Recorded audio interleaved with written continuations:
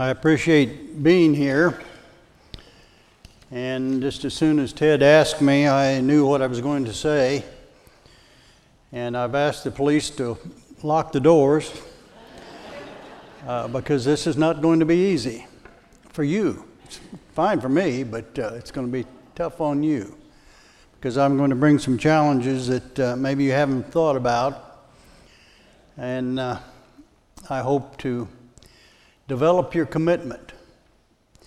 We're here as a church because the church, one of the goals of the church is to strengthen us for the days ahead, to prepare us for the future, whatever that might be.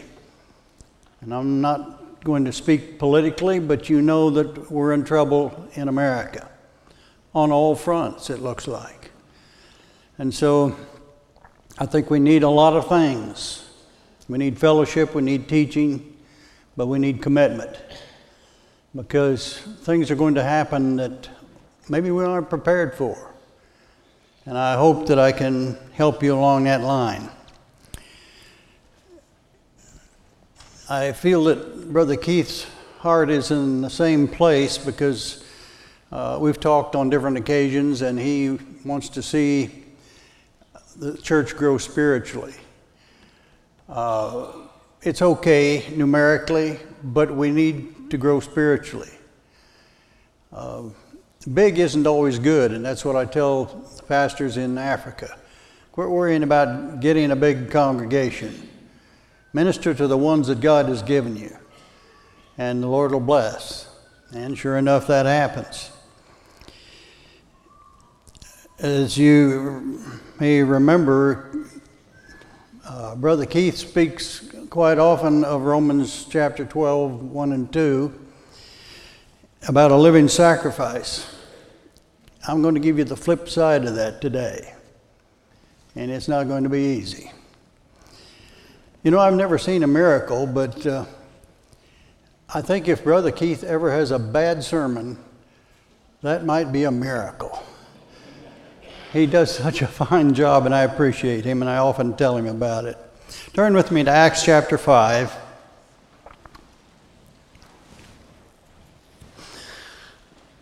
This has to do with the apostles. They've been sharing the faith. They've been healing people, had great success at it.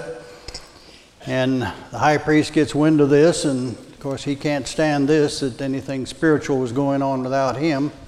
Actually, he should have been the leader of Christianity, but the so-called leaders quite often missed the boat, and it was people like you and me that carried the Word of God. So they threw the apostles in jail, and it wasn't long before the Lord opened the doors and told them, "You go preach." And so they went to the temple and continued on their way of preaching. High priest finds out about this. He gets very upset. He gets them arrested again, calls them before the council, and he has them beaten. And he figures that's going to take care of it. Because with a beating, they're surely not going to go out and teach the Word of God. Acts 5 and verse 41. So they departed from the presence of the council, rejoicing that they were counted worthy to suffer shame for his name. I think America is at this point that we're going to have to make some decisions. Are we going to suffer for Jesus? Because the suffering is going to come. It's in the rest of the world. And by the way, when I'm in Kenya, I get a different view of the news. We don't hear everything that's going on. We really don't care. And so as I hear the news, I get kind of discouraged. Is the whole world like this? Yes, it is. And we've been so blessed in America to have the privileges and the freedoms that we do, that this comes as a shock to us. That anything would go wrong, surely we'll emerge from the direction we're taking. I don't know that we will. You know, at some point, the world's got to cave in. That's Matthew 24. It's got to become the worst time that ever was. And you know what happens in that time? The gospel spreads all over the world. at the worst time in all of history, or will ever be, the gospel still holds and still has an absolute effect. But in the meantime, we're still to be pressing on with the Word of God and evangelizing others. Now turn with me to Matthew chapter 16. I'm going to take you to a number of verses today. Matthew 16, and let's begin in verse 22. Then Peter took him aside and began to rebuke him, saying, "Far be it from you, Lord, this shall not happen to you." Now Jesus had been letting them know that he was going to die. And that didn't set too well with the apostles, because they'd been promised a kingdom and thrones in that kingdom. And if the king dies, where's the kingdom? And where are the thrones? And selfishly, they were concerned about this, and Peter especially. But he turned and said to Peter, "Get behind me, Satan. You're an offense to me, for you're not mindful of the things of God, but the things of men." Satan had put in the mouth of Peter the idea or the attempt to forego the cross, to set aside sacrifice. That's the theme of my message, is sacrifice. I'm not talking economically necessarily, though it might fit in, but there are a lot of sacrifices that we ought to be considering. Verse 24. Then Jesus said to his disciples, "If anyone desires to come after me, let him deny himself and take up his cross and follow me." That's the heart of my message, to follow Jesus. And we want to know where he's going. He'll let us know. In Luke 9:23 it says, "Take up your cross daily." In other words, be prepared every day. And we slip through the days and we don't recall or remember to talk to the Lord about, what do you want for today? What are you calling me to do this day? It may be a calling to ministry, or may be simply patting somebody on the shoulder and saying, "You're doing a good job." Whatever it is, we're so concerned about where we are, what we're doing, what the future holds, that we forget. We're here as ministers to one another. And I think Brother Keith would uphold that thought. He's not the only minister in this church. Yes, he's the key man, but here we are. We all have assignments, and we all should follow them. First, we got to know them. The cross was the ultimate example, as you know, of sacrifice. There's been nothing greater than when Jesus put it all on the line. And I mean all. Because when the Father turned his face away, he rejected the man that was holding the sin of the world. And it was a difficult thing for Jesus. And if Jesus gave himself as a sacrifice, then maybe we ought to just consider that I'm a sacrifice. And what is it that I might do? What am I called to do? How can I best serve him and complete the ministry that he has for each one of us? Always to touch others. Ministry isn't for ourselves necessarily. It's secondarily for us, but it's for someone else. I want to make 2 points today. One, in God's sight, all sacrifices are reasonable. Number 2, some sacrifices are total. Let's look at some sacrifices being reasonable. Reasonable means that just makes sense. It's real, it's observable, it's logical, it's genuine. And we would say in the vernacular of today, well, yeah, I understand. Because God isn't playing games with us. He wants us to know. He wants us to understand, and he wants us to obey. It's simple, but we get so distracted that I'm afraid that we forget where our allegiance is, or why He has called us and saved us and prepared us and directed us. Now, turn to Romans chapter 12, verse 1 and 2.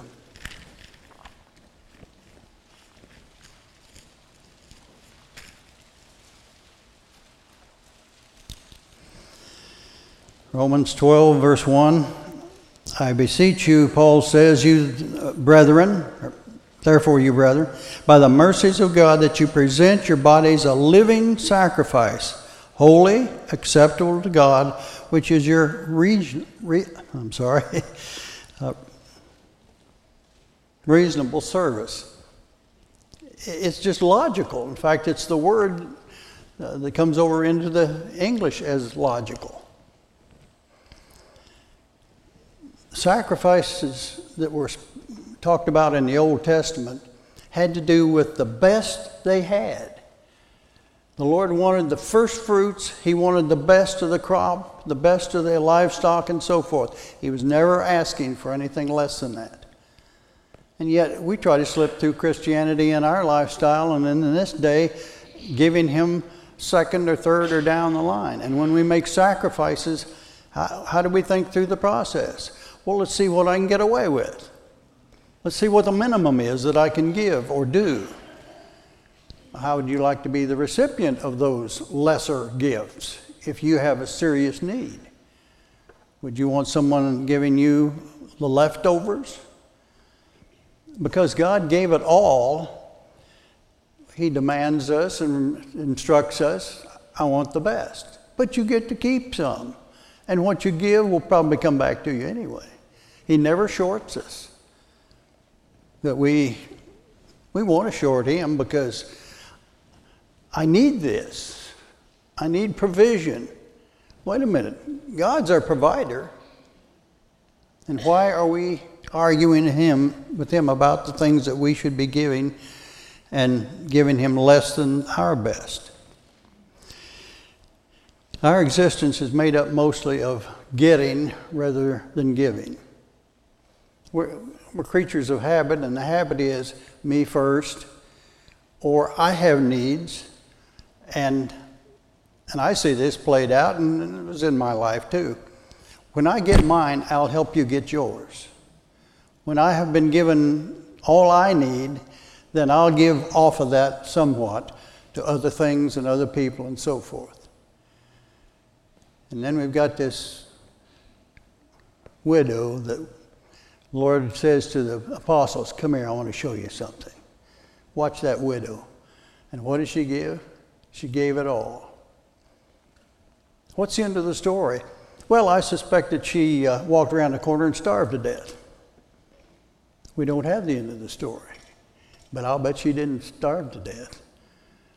The Lord had to have taken care of her in some way. We don't know what it is, but we know the character of the Lord and what He would do. Life is what defines our relationship to God.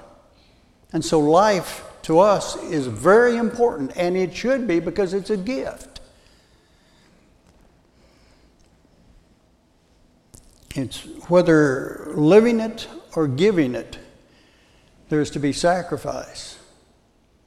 And He gives life and He takes life away. But all for a purpose and reason. And sometimes we just don't understand why. It's not always ours to understand why. How much are you willing to give? Verse 1, he says, I beseech you.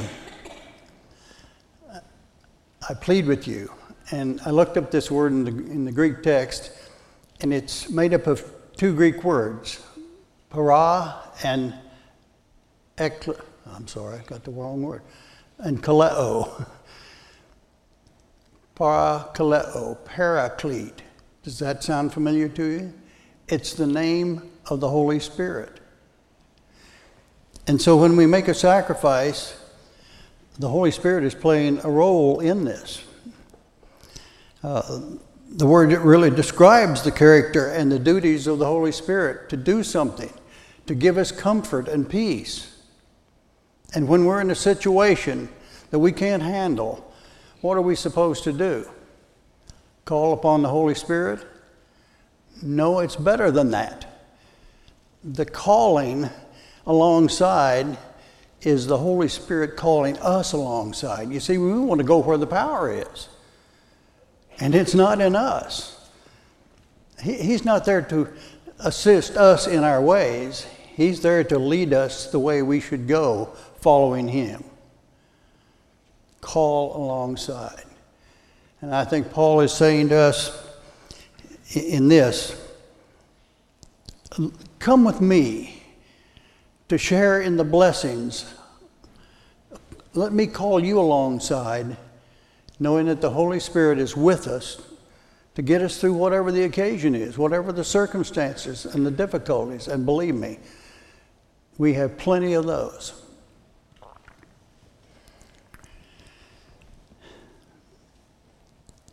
The role of the Holy Spirit is to bring comfort and peace. And I think you probably all experience it to some degree. There are times when, what do? There isn't anything to do. When a loved one dies, or if you know someone that's had a loved one die, what can you do? Go give them a sermon? No. Be there. That's all that you can do, and that's all you really should do. As a pastor, I was frustrated because I didn't know what I should do or say. There isn't anything. But be there. That's all they needed, is someone to give comfort. And when we have problems, the Holy Spirit will say, come with me. Let me lead you and guide you through these difficulties, because the difficulties are going to come, there's no question. But making a sacrifice is seen by some as a handicap. Well, if I give away things or give them my time, then that's an expense to me that I don't want to give, and I can't overcome it. But yet, we don't understand how the heart of God works. Our prayers usually concern earthly comforts and ease. I might offend somebody to say what's on my mind about that, but it seems to me like we're always praying the privilege away of being in circumstances, because the apostles came out of that situation in the jail rejoicing because they had shared in the blessing of persecution. How many of you pray for persecution? Well, I don't know that we should. It's coming, whether we pray for it or not. But believe me, times are going to get tough on us. But our prayer usually concerns things that have to do with how it used to be. We lived in a time when things were different, and we can't help but look back, and we wish for the good old days. Oh yeah, Israel did too. Let's go back to Egypt and make bricks. But that's what they wanted. They forgot what it was like. And I don't think scripturally we're to look back that much. We're to build on today and build for the future. And we better be building individually, spiritually, because the tough times are coming. It's predicted. I want to give you a challenging exercise. I know something about every one of you in this building today.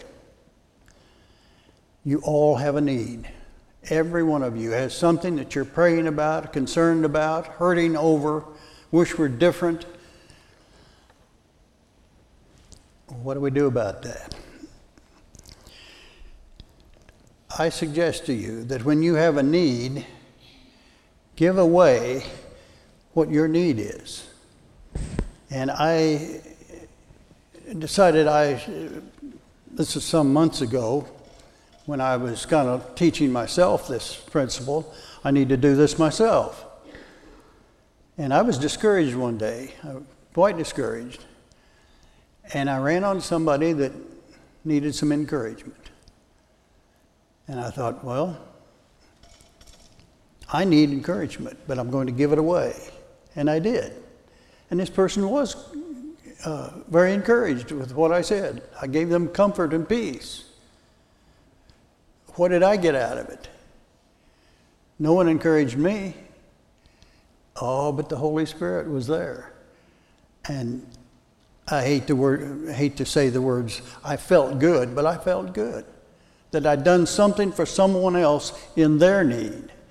They never knew how I felt about it. But it was gone from me too. Because I gave what I needed and wanted. And Scripture says that what we give away comes back to us. When we dispense to others, it returns to us. And that's Luke 6:38. Now, if the Lord appeared to you and asked you one question, and that question is, are you willing? What would be your answer? You know, some people need time from you, counsel, friendship, encouragement, money sometimes, physical help, all kinds of things. Are we looking for those? Are we so interested in our own lives that we just pass over what other people are feeling? That's not why we're here. But are we willing? And what would be your answer? Well, we would start asking questions, wouldn't we? Well, what is it you want me to do, Lord? How long is it going to take? What's going to be the cost? What's in it for me? Some have concluded that the Lord's call and will is not reasonable. And they're listed in Scripture. One man said, let me first go and bury my father. Now, commentators usually, if not always, say his father probably wasn't even dead. So he was buying time.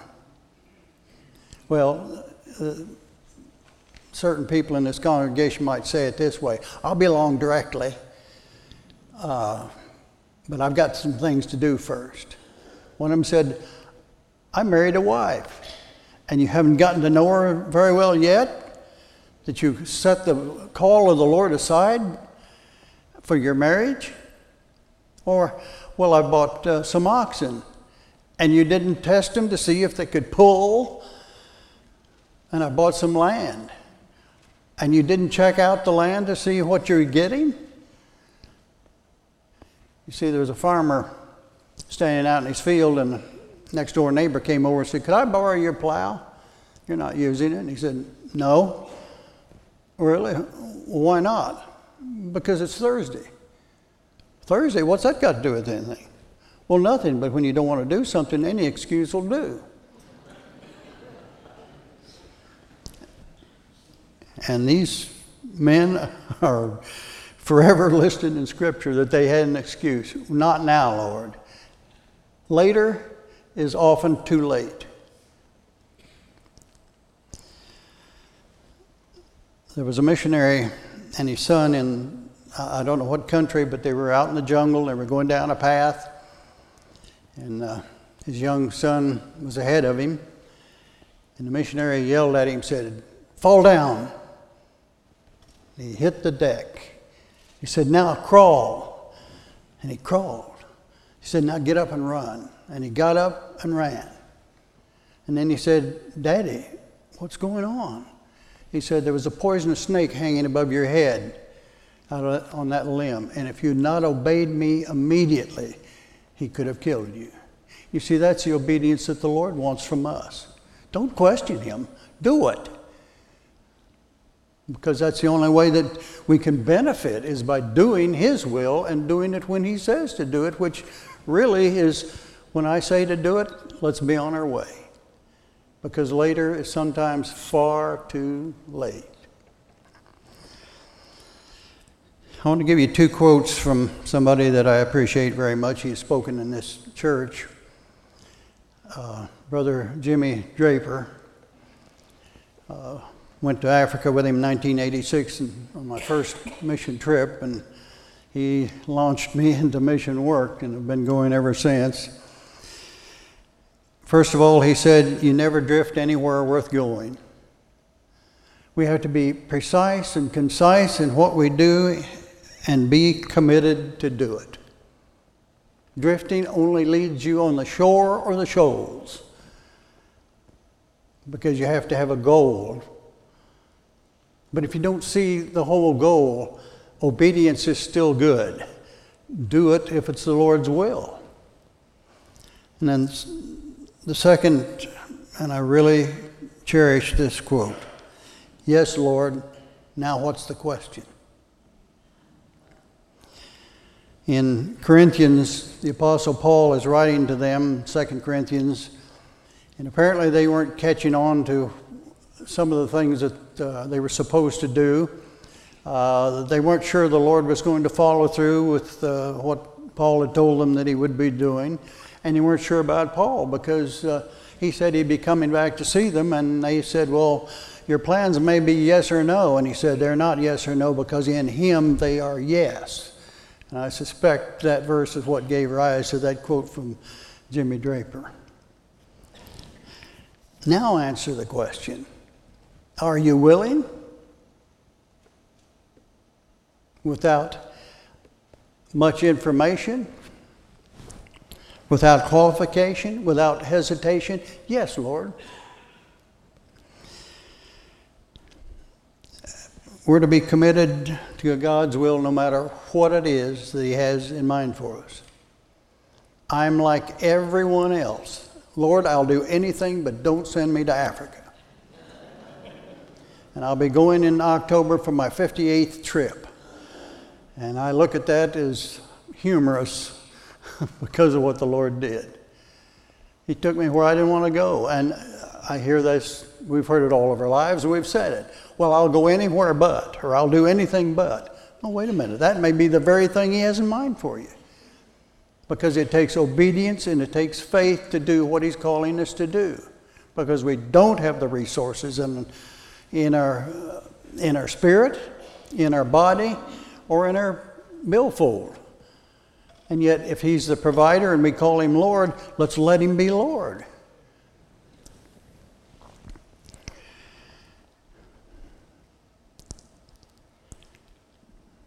Let's turn to Acts 9, calling of Saul.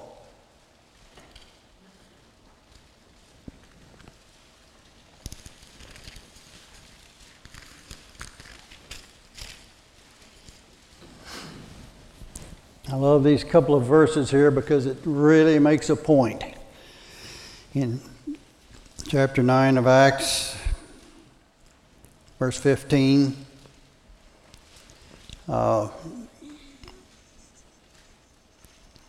this is the Lord speaking to Ananias, and he was going to let Paul know what was going to happen to him, what he was going to do, and calling him to ministry. And so Saul at this point, has met the Lord on the road to Damascus, and I think he moves quickly because he had no information, but he got up and went to see this man Ananias. Now, you know the situation with Paul. He saw to it that Christians were jailed and killed and so forth, and to go to Ananias, it might be that Ananias had lost family members to Paul's group that were killing Christians. And here Paul was going to see this man that might have a grudge against him. Well, Paul's reputation was to Ananias, this guy's a killer, and he's coming to see me, Lord. He probably wasn't too sure that he wanted to go through with that at all. But they connected. And he says, "Go, for he is a chosen vessel of mine to bear my name before Gentiles, kings, and the children of Israel." Wow, what a ministry. Think of it. This guy gets to go to the world. Jews and Gentiles and kings and so forth. He's got an open door to all sorts of people. And we would jump on that in a minute. It's kind of an ego boost. I get to do all of that? Wait, there's 2 points. Verse 16, "For I will show him how many things he must suffer for my name's sake." I'm out of here. count me out if I've got to suffer. That's part of it. I'm sorry. No, I'm not sorry to say. That's just how it is. And friends, we are on the verge of suffering in America spiritually because the world hates us. And now the world has come right into America and they're out to get us. Why? Because we're the greatest country that ever was. And we have proclaimed the greatest God that is. And so naturally they're going to hate us. But are we going to stand when it comes time to stand? Now, I'm not sure what we should do except proclaim the truth and not be shaken in our beliefs and not give in to the politics or the evil of the world that is sweeping all over us.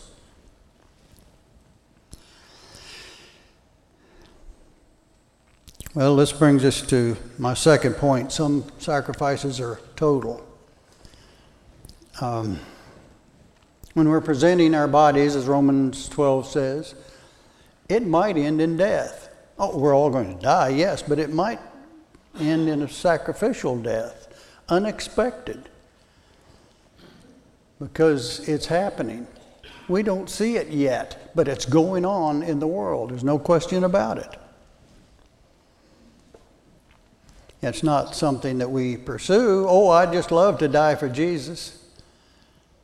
But what if that's the truth, that maybe we'll have to? When Jesus was about to make his ultimate sacrifice on the cross, he gave an invitation to the apostles. Turn to John chapter 13.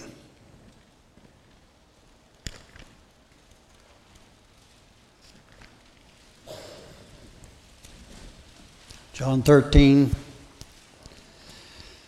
36.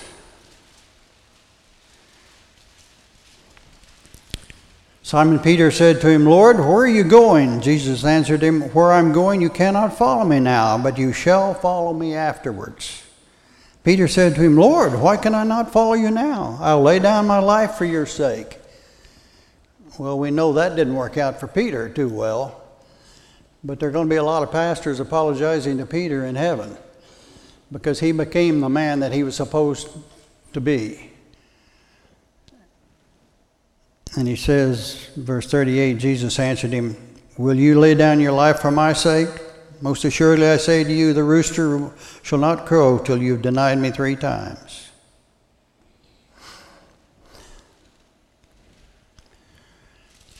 He was told, along with the other apostles on different occasions, and even other people, follow me. The majority didn't follow Jesus. Sometimes they followed him to get a free meal. But that was it.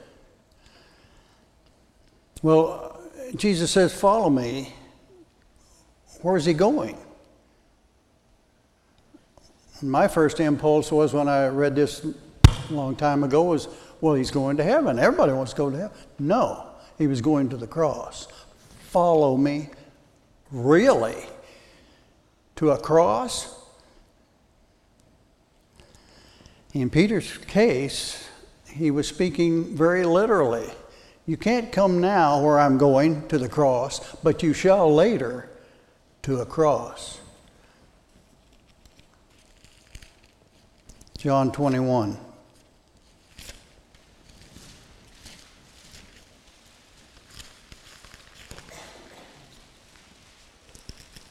Verse 18 and 19. Most assuredly I say to you, when you were younger, you girded yourself and walked where you wished. But when you're old, you'll stretch out your hands, and another will gird you and carry you where you do not wish. This he spoke, signifying by what death he would glorify God. When he had spoken this, he said to him, follow me. And I think that Peter did eventually, because you never hear a whimper out of him again. He's on track. And I've tried to trace this, but I think it's somewhere around 30 years that Peter had to live with the truth that he was going to be crucified. And he was. But he didn't hesitate. He knew that he had sinned terribly against Jesus, denied him and betrayed him and all this, and tried to talk him out of the cross, and yet Jesus stuck with him. He made him into the man that he was to be. And you read 1 and 2 Peter and you see a different man. He made the grade.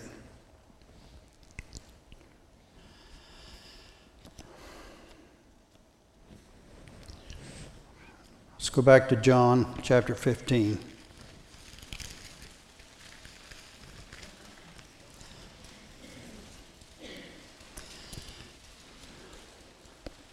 Jesus left a command. John 15, verse 12. This is my commandment, that you love one another as I've loved you. Greater love has no one than this, than to lay down one's life for his friends. You are my friends if you do whatever I command you. See, he's building a relationship here. He's telling them what friends do. And by the way, we're friends. And I've laid down my life. Now what are you going to do? No longer do I call you servants, for a servant does not know what his master is doing. But I've called you friends. For all things I have heard from my Father, I have made known to you. You did not choose me, but I chose you and appointed you, that you should go and bear fruit, and that your fruit should remain. And whatever you ask the Father in my name, he may give you. These things I command you, love one another. If we love one another, we should daily be willing to give our lives, because Jesus never hesitated. And some people misinterpret Jesus's when he was speaking about going to the cross. He was never looking for another way.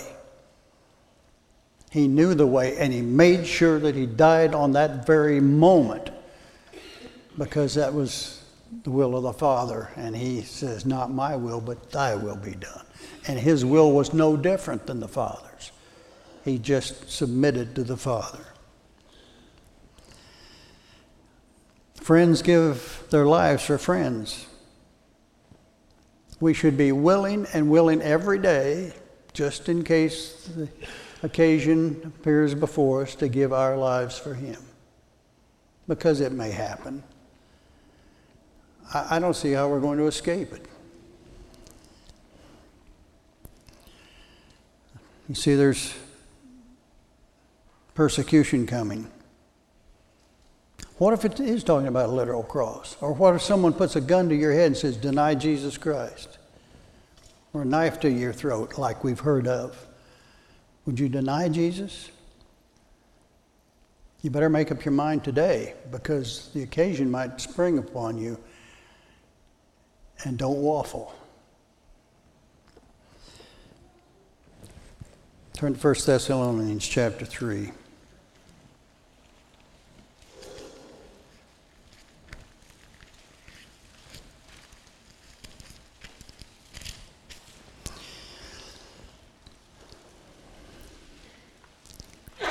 Beginning verse 1. Therefore, when we could no longer endure it, we thought it good to be left in Athens alone, and send Timothy, our brother and minister of God, and our fellow laborer in the gospel of Christ, to establish you and encourage you concerning your faith, that no one should be shaken by these afflictions.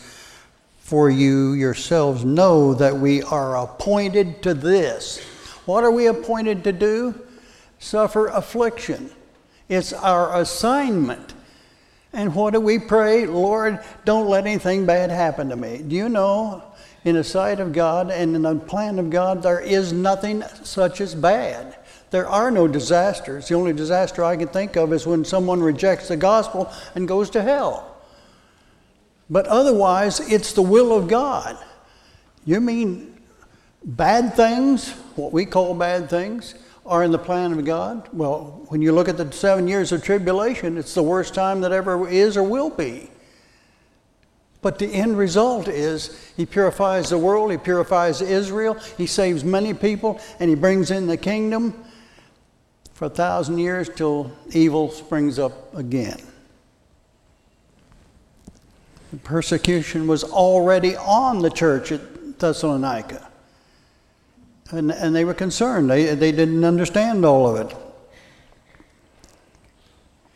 And he says, not to be shaken. Don't be quickly shaken by this. Well, let me read verse 4. For in fact, we told you before that when we were with you that we would suffer tribulation, just as it happened, and you know.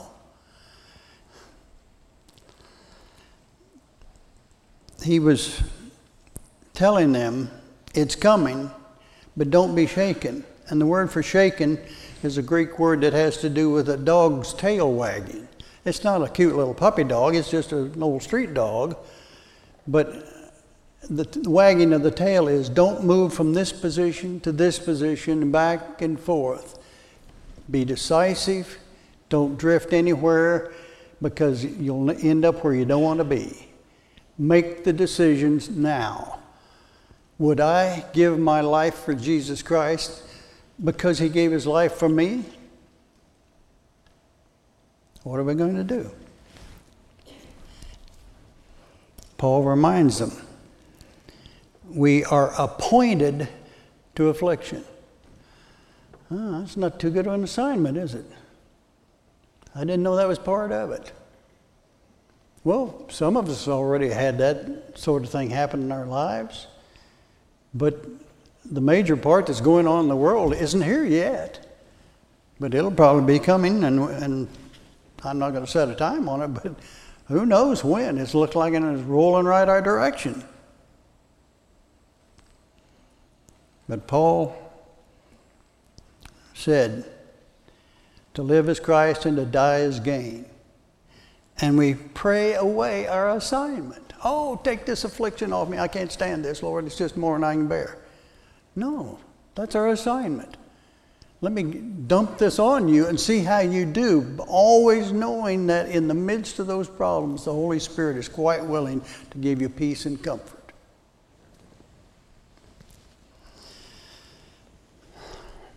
To live is Christ and to die is gain. There was a young woman in Carthage, North Africa, in the Roman Empire, that was in a well-known family at that time, a lady of high birth, well-educated, a beautiful young lady, recently married, had a baby boy, and she became a Christian. And Christians weren't too well liked in those days. And she was arrested for her faith, imprisoned. And her elderly father came pleading with her on his knees, sacrifice to the gods of Rome and save your life. And she refused. She was taken a little later to have her trial. Many people showed up because she was a rather important figure and her family is important in the community. They wanted to see how this went. Besides, they wanted to see Christians persecuted. The father brought the child, placed him before her again, begging her on his knees, please renounce Christ. And she said, I will not. And the public prosecutor, named Hilarion, even pleaded with her and said these words, in mercy to your aged father, in mercy to your babe, throw not away your life, but sacrifice to the gods. And she replied, I'm a Christian and I cannot deny Christ. She was sentenced to the Colosseum, and I won't give you the gory details except to say wild animals were turned on her, a friend of hers, and many others, and they were all killed. The English Baptist John Rippon wrote these words in 1787, how firm a foundation, ye saints of the Lord, is laid up for your faith in his excellent word. What more can he say than to you he has said? To you who for refuge to Jesus have fled. The soul that on Jesus has leaned for repose, I will not desert to its foes. That soul, though all hell should endeavor to shake, I'll never, no never forsake. The answer is yes, Lord. Now what's the question? Let's pray. Father, you give us sometimes tough assignments. But the peace that comes in doing your will is overwhelming to us, not the events or the circumstances, but how that you could heap upon us your magnificent grace. But we accept it because it's from you, and we know it's perfect, and you don't make any mistakes. And for that we will be eternally grateful. In Jesus' name, amen.